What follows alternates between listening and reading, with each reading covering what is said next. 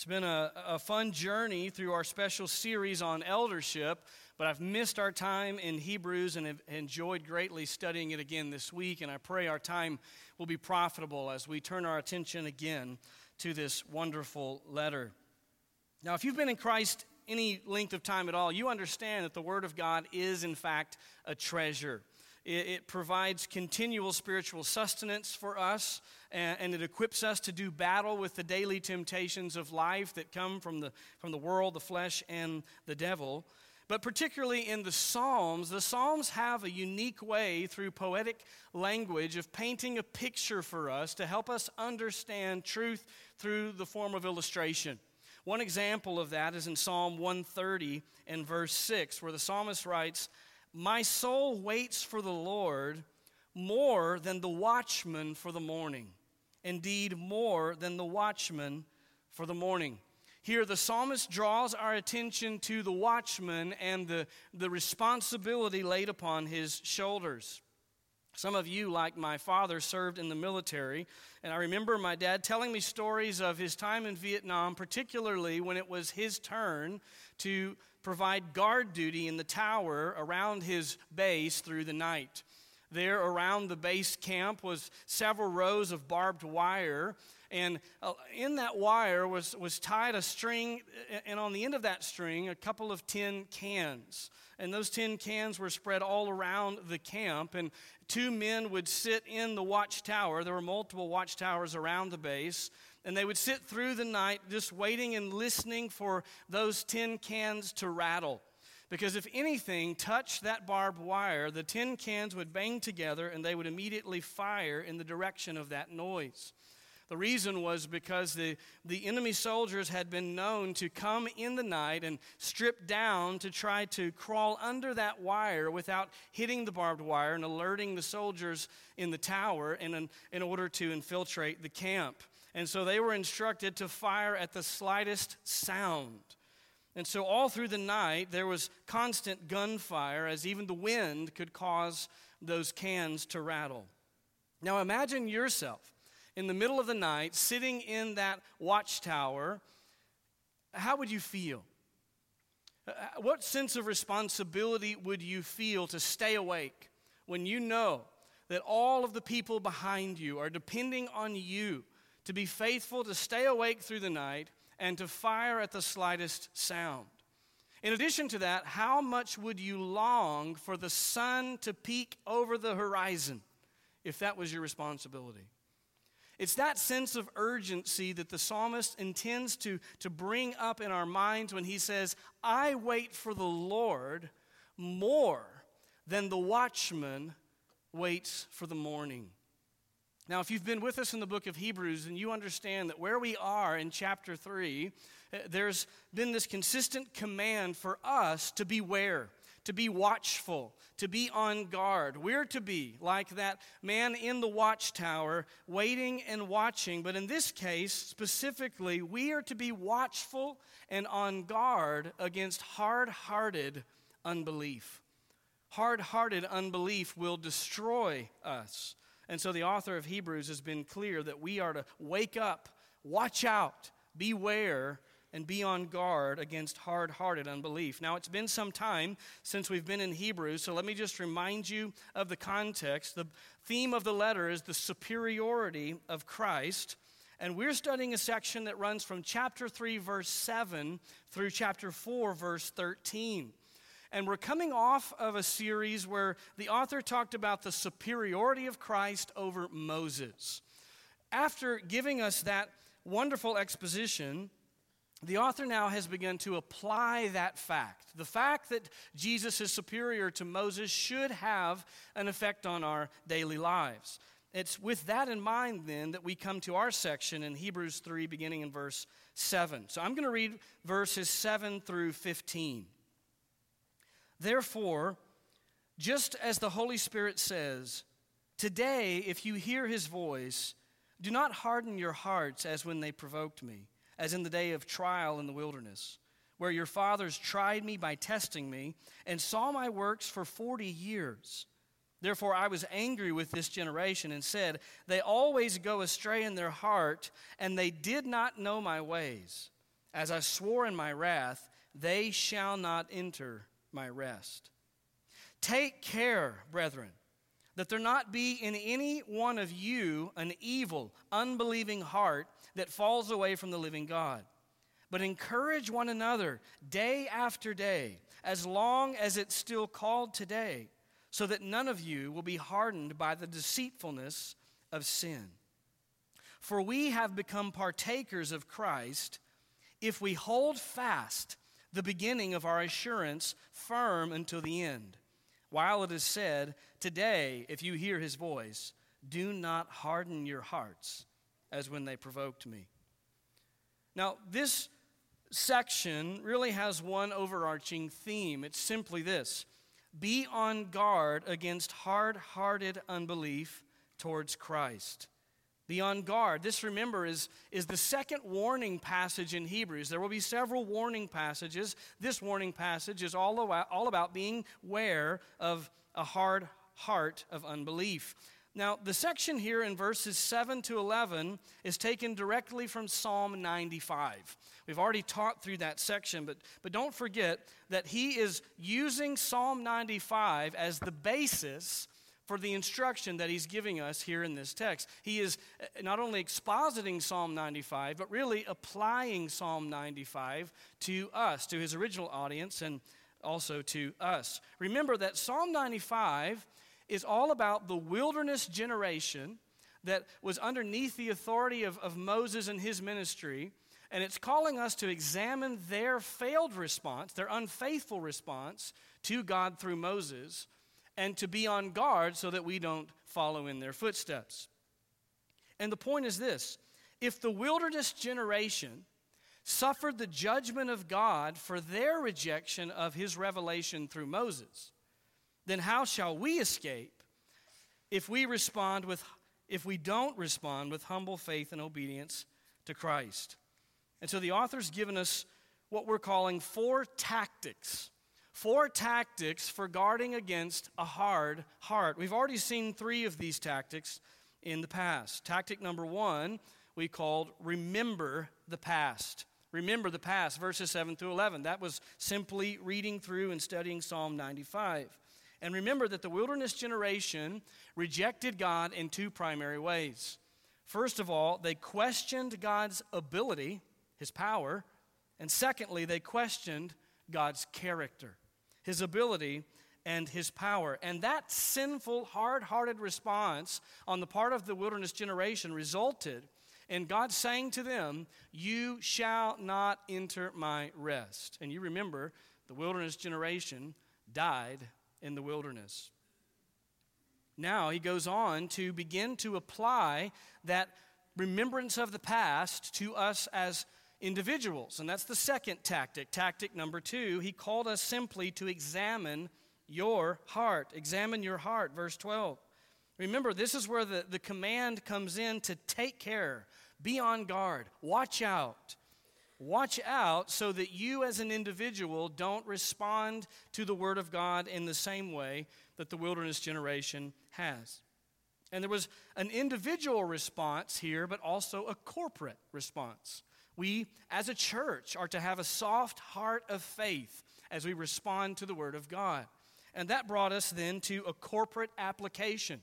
We had the individual application, examine your heart, and then the corporate application, tactic number 3, encourage the church. Verse 13, encourage the church. He says there, but encourage one another day after day, as long as it's called today. To encourage is to urge strongly. We talked about the fact that the implication here is that we as a church are to live in such close fellowship and community with one another that we have relationship that is deep enough for us to lovingly come alongside and to help encourage each other in our faith so that we guard against a hardened heart. Now that's where we left off last time. Here today we turn our attention to verses 14 and 15 and the fourth and final tactic for guarding against a hardened heart. And it's simply this, tactic number 4, cling to faith. Cling to faith. In verse 14 here, he begins with the word for. So this is connecting directly to what we've already studied. He's still in the flow of thought of take care, watch out, encourage one another for this reason.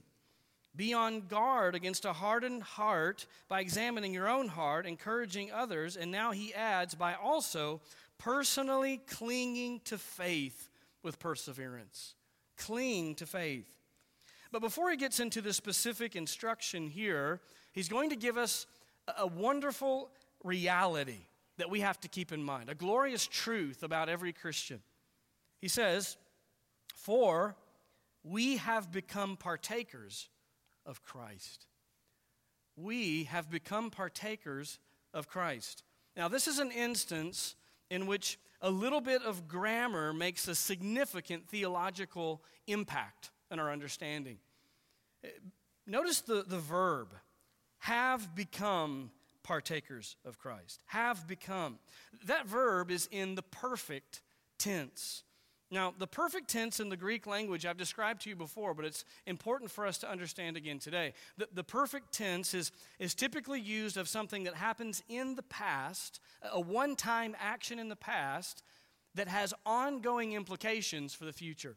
And that's the idea here. Have become partakers of Christ. So we have become, if we are true believers, we've become partakers of Christ in the past, but the implications of that stretch on into the present and on into the future. It's a settled reality. If you've repented of your sins and put your faith in Jesus Christ, then the text says here, you are currently a partaker of the Lord Jesus Christ. The verdict has been made. It will never be revisited. It is a settled reality. Once you become a partaker of Christ, you are then forever a partaker of Christ. And that reality, as we'll see, should have a dramatic effect on the way that we live our lives. And that's what the author will turn his attention to here in just a moment. But first we have to answer the question, what does it mean to be a partaker of Christ? If this is such a great reality that we're to anchor our faith upon, we have to understand what the word means. Now, I have to tell you, there is some debate about how to translate this word partaker. There are some translations that you may have that translate it as a companion of Christ. But I agree with the NAS here that the best way to translate this word in context is either partaker or sharer of Christ. Both of them have the same indication. The point the author is making is that we are in union with Christ. This is another way to emphasize our union as believers with the Lord Jesus Christ. There are obviously other illustrations in Scripture that make the exact same point. Just a few weeks ago, we studied this idea that Christ is the head and we are the body of Christ, also emphasizing our union with Christ. That's Ephesians chapter 1, verses 22 to 23. And he put all things in subjection under his feet and gave him as head over all things to the church, which is his body. The Scriptures clearly teach that we become part of the body of Christ at conversion because we're baptized into Christ. 1 Corinthians chapter 12. For even as the body is one and yet has many members, and all the members of the body, though they are many, are one body, so also is Christ. For by one Spirit we were all baptized into one body, whether Jews or Greeks, whether slaves or free, and were all made to drink of one Spirit. At conversion, the Holy Spirit incorporates us into the body of Christ, uniting us with Christ by the Holy Spirit. Since then, each of us have been partakers or sharers of Christ. And we understand that having been baptized into the body of Christ, that's a reality that will be true of us forever. And we know that from several places in Scripture, but just listen to the words of Jesus himself. John chapter 5, verse 24. Truly, truly, I say to you, he who hears my word and believes him who sent me has eternal life and does not come into judgment, but has passed out of death into life. And so you see that this truth of us being partakers of Christ is initially to provide assurance and security for the Christian. But beyond that, it's to provide motivation. It's a motivation for the way that we are to live. This precious reality that you and I have the privilege of being partakers of Christ should change our lives. It should change the way that we live. And that transformed life is to persevere. The true believer will persevere in the faith because the Holy Spirit's come to live within him or her.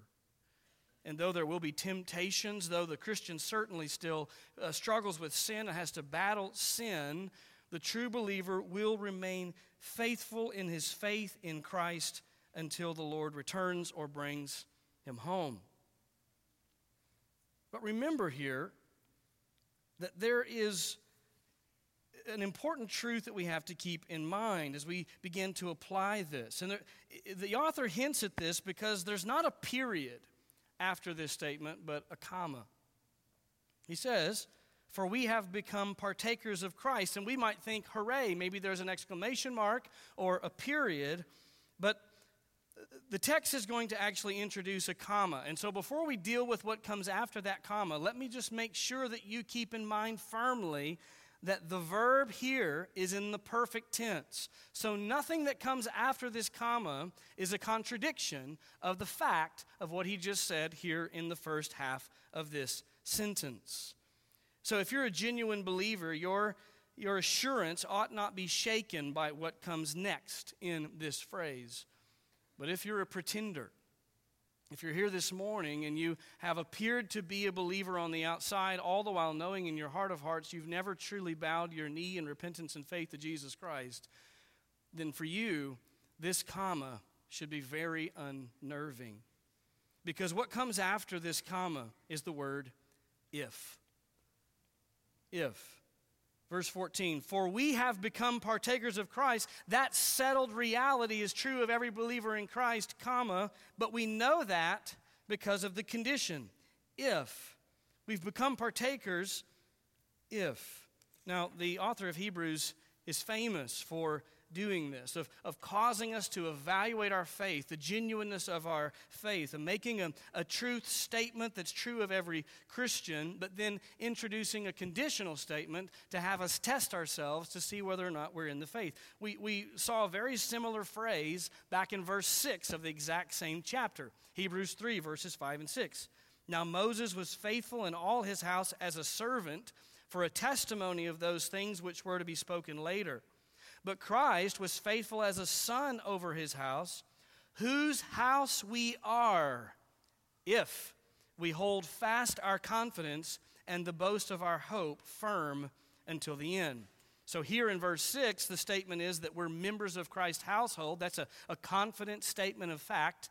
But he introduces the conditional statement, if we hold fast our confidence. The author's going to say basically the same thing here with slightly different wording.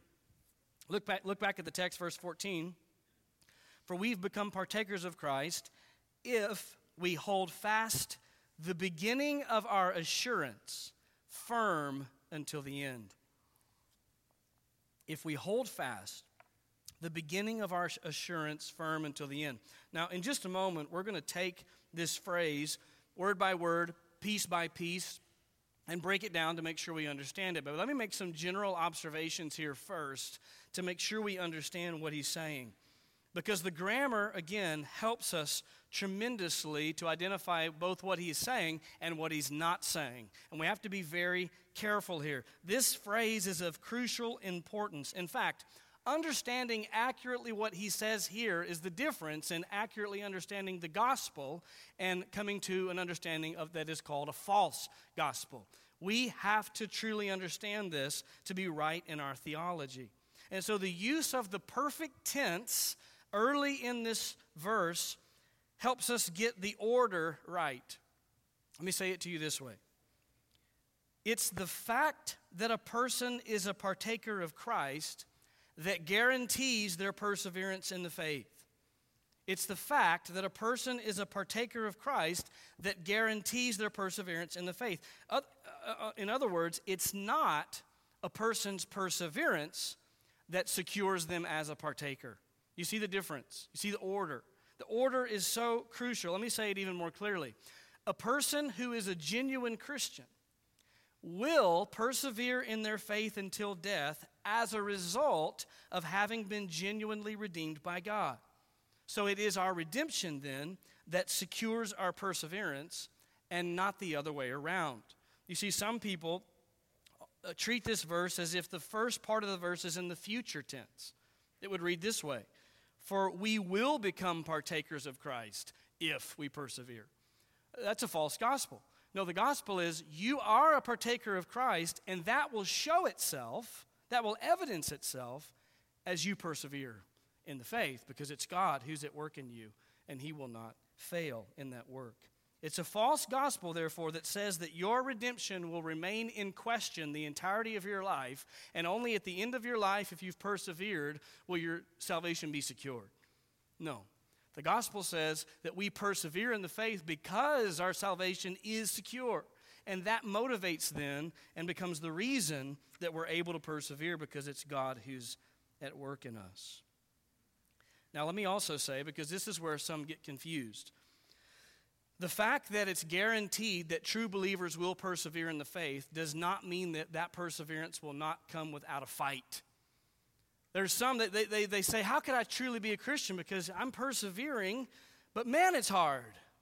Man, I'm still battling sin. Man, I still battle doubts, and I have to fight those. And God's been faithful, and he's brought me thus far. But could I really be a believer if I have to struggle this much? The truth is, the guarantee of perseverance is not a guarantee of an easy life with no trials, no temptations. No. The guarantee of perseverance is that through the trials and through the temptations and with the failures, you will get back up by the power of the Holy Spirit and keep running. And in the end, God will keep you faithful, but it will be a fight. That's why Paul compared it to a fight. He didn't say, I've slept well on the soft pillow. He said, I have fought the good fight. I've kept the faith. The idea is it was hard.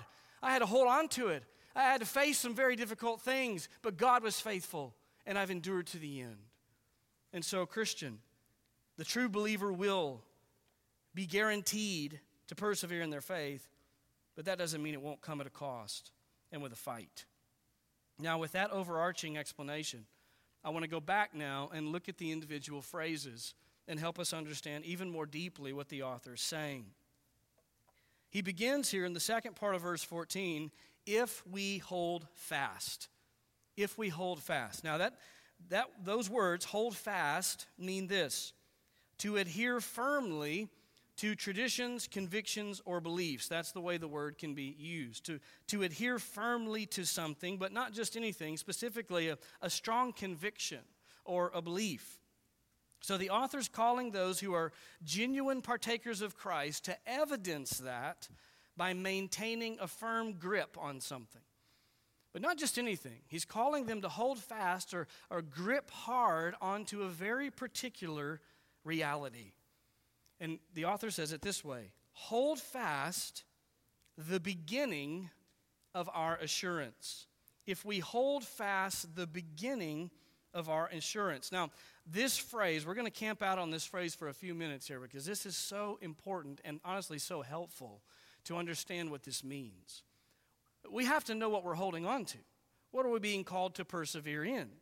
He says, persevere, hold on to the beginning of our assurance. Now, when we talk about assurance of salvation, that is a concept, unfortunately, in broader evangelicalism that's become very muddied.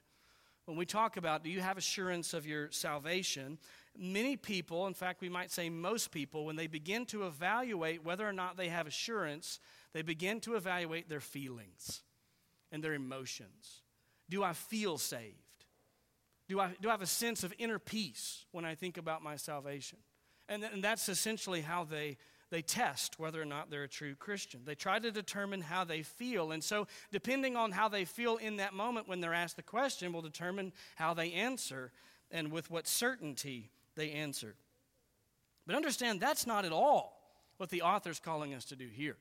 When he says that we're to hold fast to the beginning of our assurance, he's not saying to go on a treasure hunt for emotions in your heart, to sort of decipher your feelings on a given day. This is not subjective. It's very, very objective. What he's calling us to do here is very objective. It's very clear. He's telling us to hold on to something that's very, very true. And so think of it this way. Some read this statement that you're just to hold on to the beginning of our assurance, and they think, okay, what the author's saying is that I need to think back to when I was saved and the feeling of assurance and how strong it was on that day when I was saved. I need to maintain that feeling for the rest of my life. Man, what a depressing way to look for assurance, because I don't know about you, but as the days come and go, our emotions are all over the map, are they not?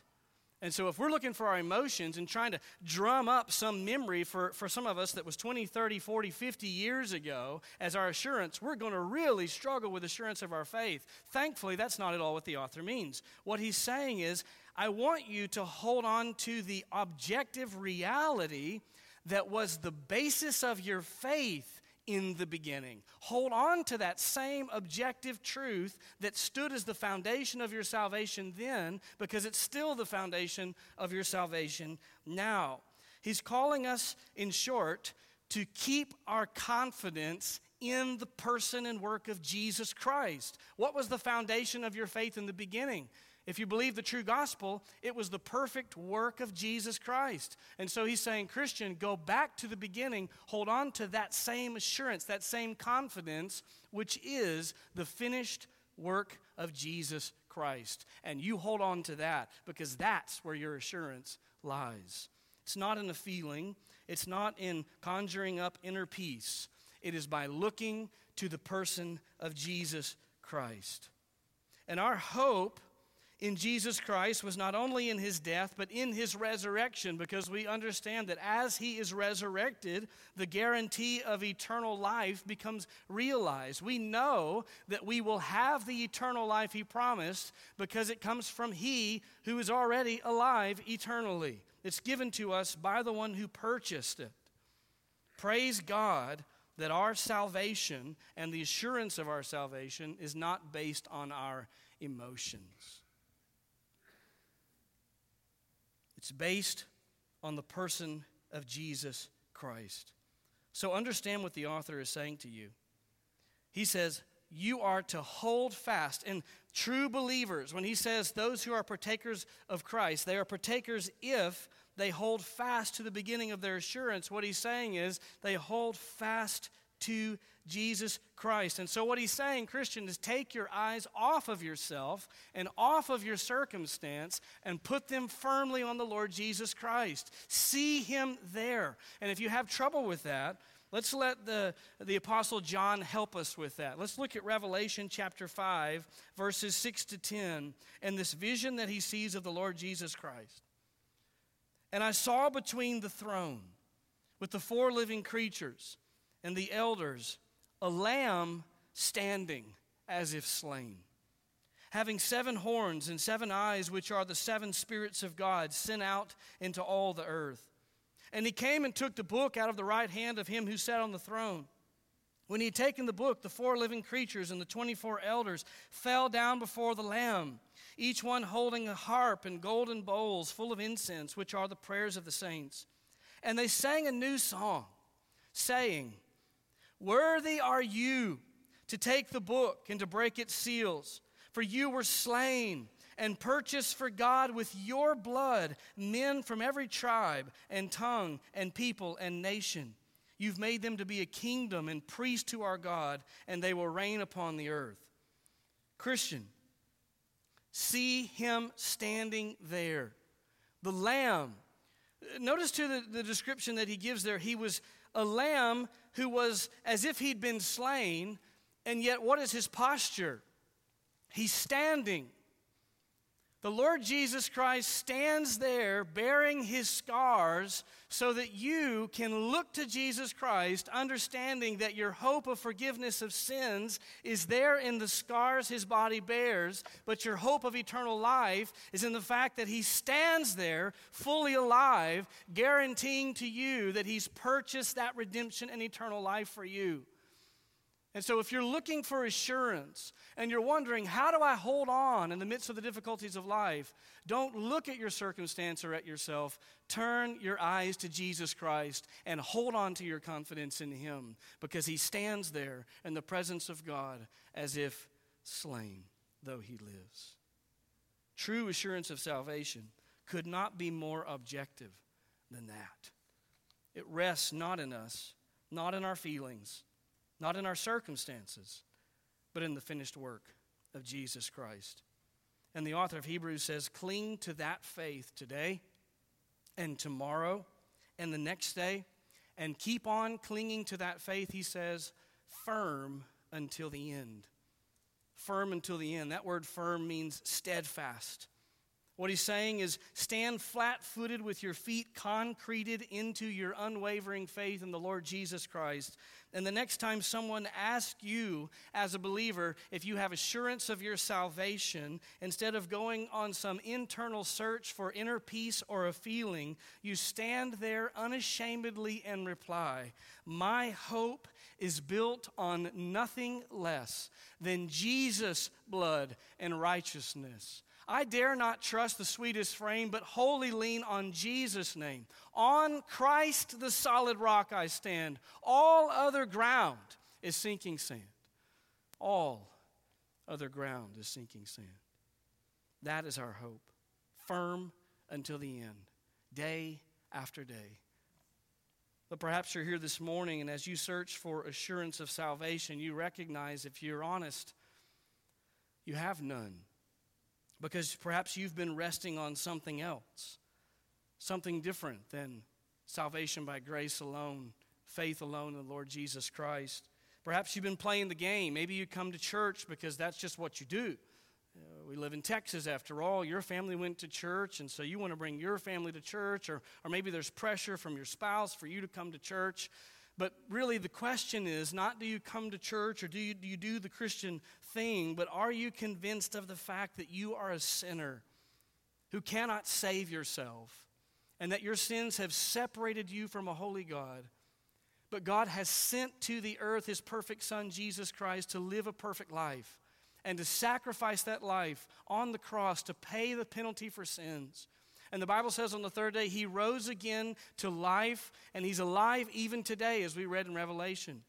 The Bible says if you will turn from your sins, if you'll humble yourself in repentance of sin, placing your faith squarely on Jesus Christ alone, letting go of any self-righteous attempts of good works and clinging to Jesus as your only hope of salvation, the Bible says you will be saved, and you will become a partaker of the Lord Jesus Christ, and will have the hope of this verse here. But it begins and ends with faith in the Lord Jesus Christ.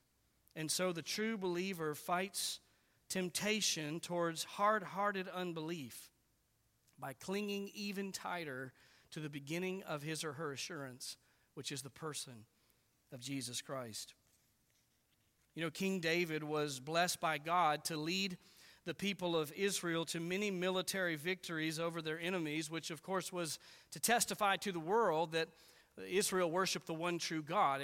Those victories really were a victory of God and for his glory. But one of the ways that God provided in human terms for David to be successful in those military endeavors was by gifting him with men who had exceptional talent on the battlefield.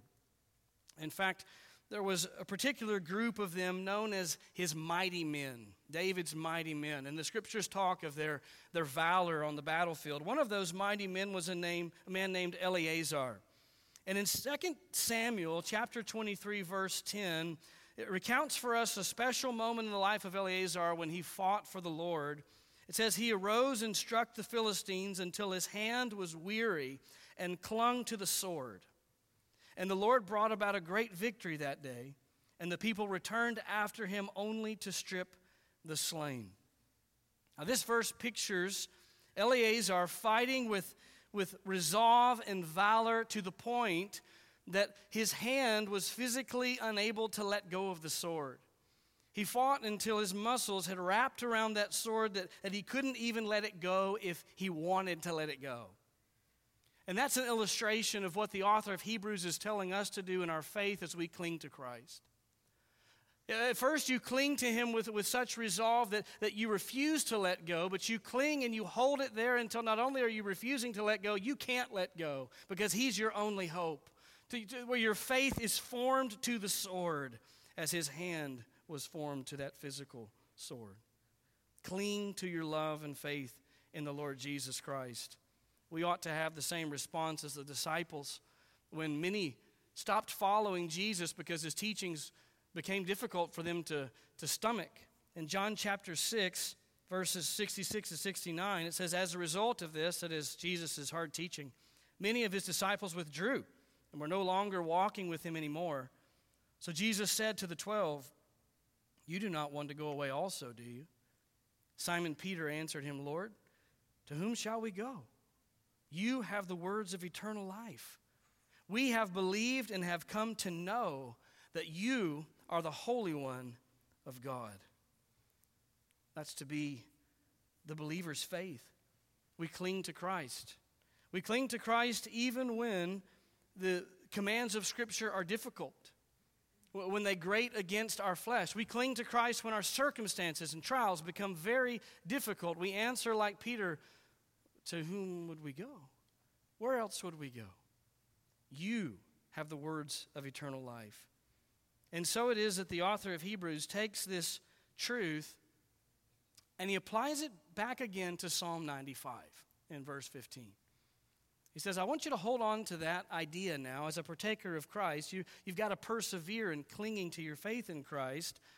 And then he adds this in verse 15. While it is said, today, if you hear his voice, do not harden your hearts as when they provoked me. Literally, that says in the rebellion, the people in the wilderness.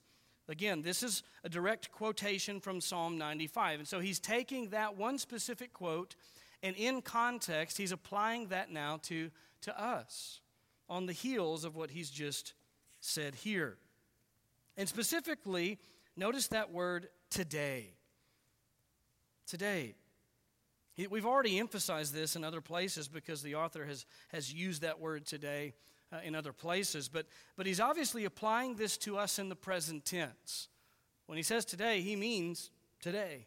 And tomorrow it'll mean today, and the day after that it'll mean today. It means right now in the present tense. If you hear his voice, do not harden your hearts as when they provoked me. Specifically, the author is applying this clinging to our faith now as resulting in how we respond to the Word of God.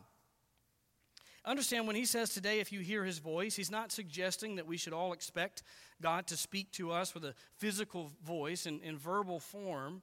In fact, that's not even the way that God spoke to the people as a whole there in the wilderness. Remember, he spoke to Moses. Moses then spoke to the people, and God said, what Moses tells you or what Moses writes down, you're to take as if it were I speaking to you.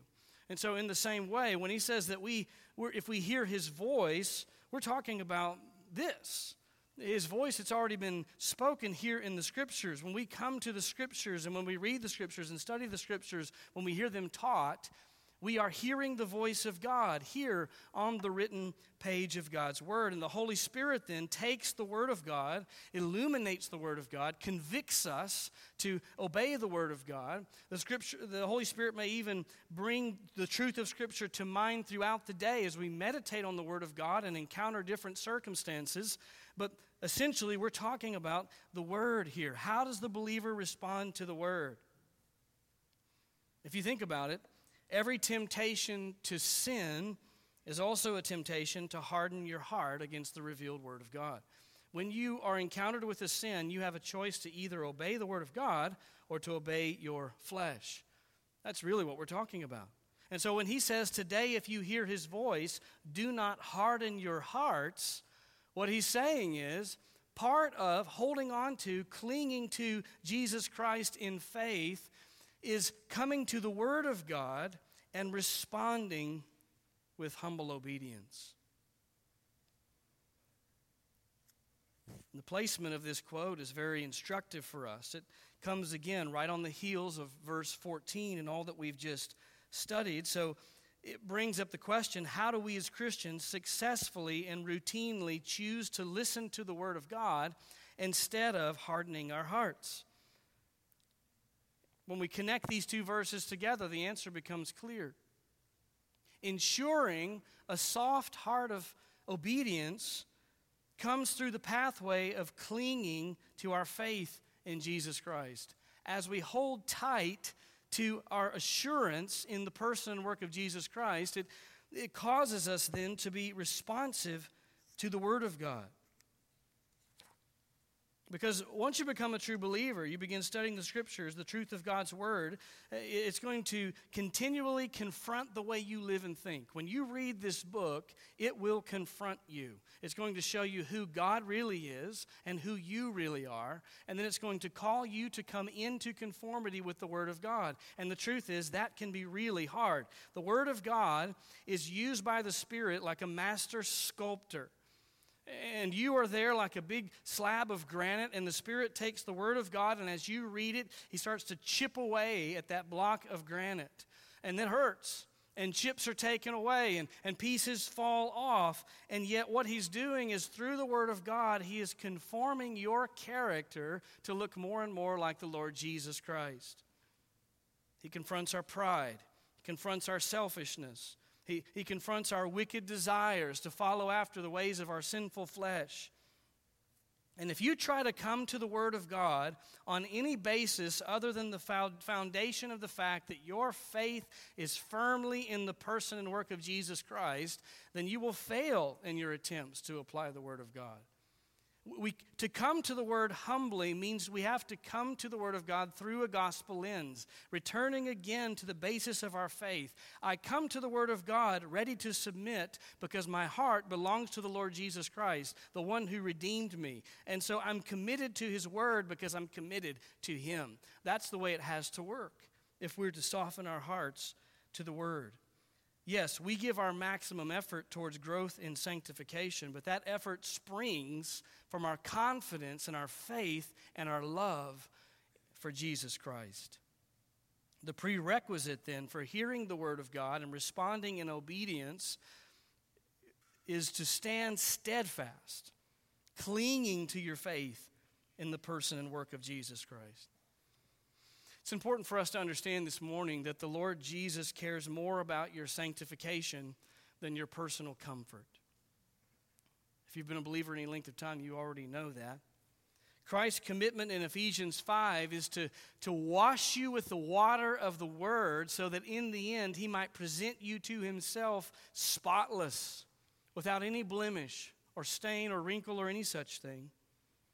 What that means is that God, out of His love for you and commitment to your sanctification, is going to place you routinely in uncomfortable life circumstances so that your commitment to His Word is tested, strengthened, and affirmed.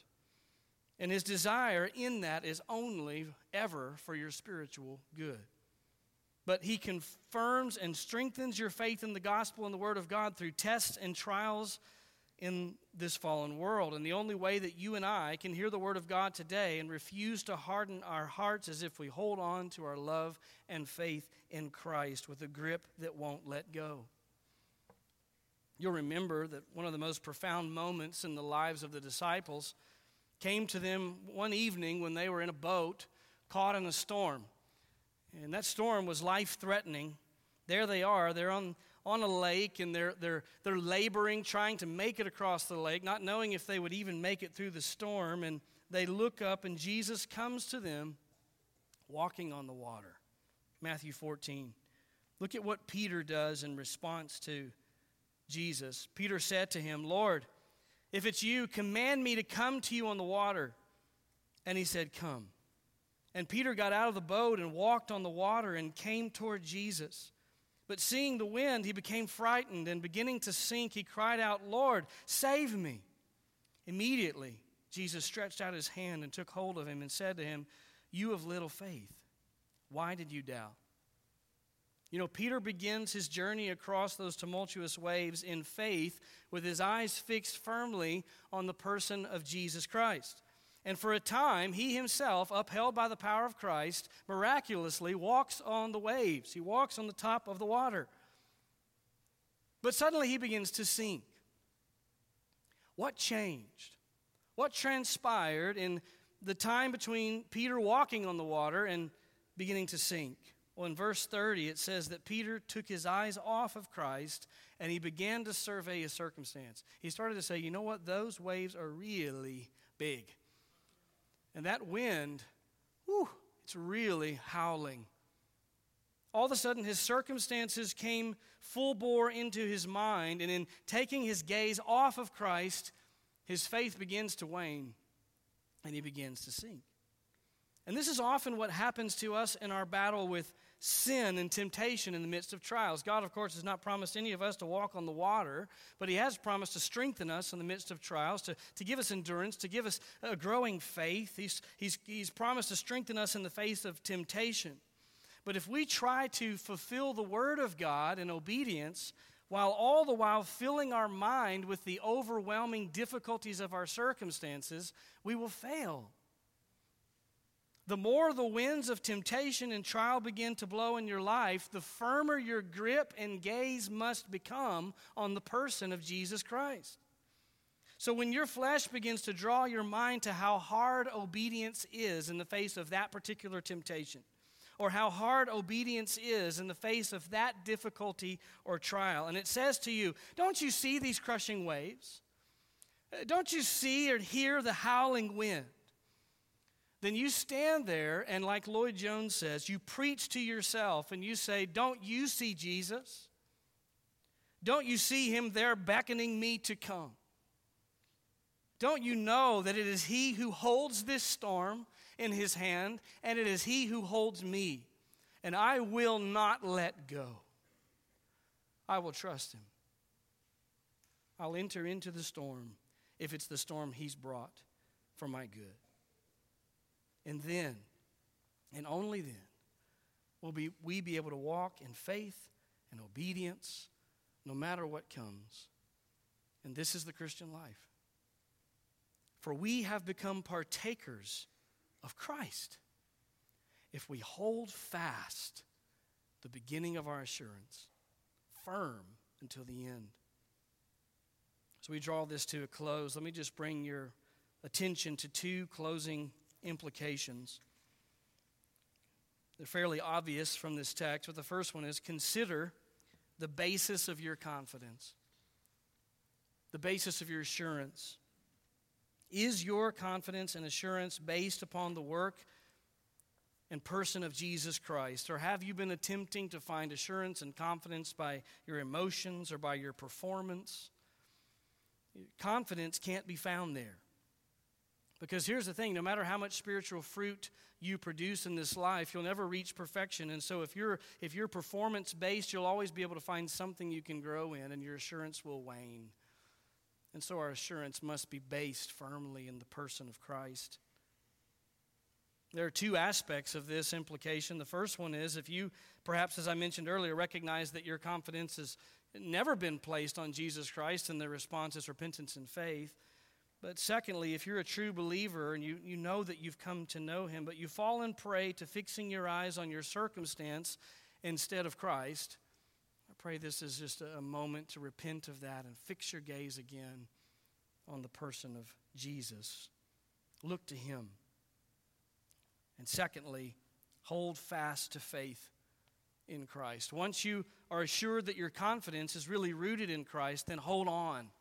Hold fast to faith in Christ. Refuse to let go of your love and your faith and your allegiance to your Savior. When the weight of temptations seem beyond what you are able to bear, grit your teeth and grab on to your faith, remembering who Jesus is and what he's accomplished for you. Speak truth to yourself, reminding yourself of the price that he paid, the love and grace that he's extended to you, and let that motivate you to obey. When your circumstances go completely in the opposite direction of your plans and hopes and dreams and the world around you, even down to your closest friends and family, like Job's wife, tell you to just curse God and die, you hold fast to your faith. Say, no, I will not abandon my Savior. He's good. He loves me. He gave himself up for me even when I was still a sinner and a rebel against him, and I will not abandon him. come what may. This is how we fight temptation. If we as believers at North Lake Bible Church want to stand firm in our faith, resisting hard-heartedness, then we have to remember the past, examine our heart, encourage the church, and cling to faith. Let's pray together. Lord Jesus, we're thankful for these simple and yet profound words all at the same time, reminding us of the basis of our faith, and the basis of our faith is not found in us. And we thank you for that because, we're so feeble. The truth is, on a daily basis, there are multiple points that we can point to of failure, of weakness, where our faith wasn't what it should have been, where our obedience was not swift or at all, where our faith is weak. And yet, God, there you stand, the Lamb that was slain, and yet who lives again. We pray, God, that you would help us to rest our confidence and our assurance in Christ alone. And may that confidence not breed passivity, but a resolve to further strive to be like him, to love him more, to excel still more, to fight the good fight, as Paul said, that we might finish the race enduring, persevering in our faith. We recognize this will not come by us pulling ourselves up by our own bootstraps or gritting our teeth with our own determination as if that is what will make the difference. Those will have no effect unless you continue to hold us by the power of your Spirit. And so we ask that you would do that as you've promised, that you would hold us fast in our faith as we put forth our effort to love and serve you. We ask it in Christ's precious name. Amen.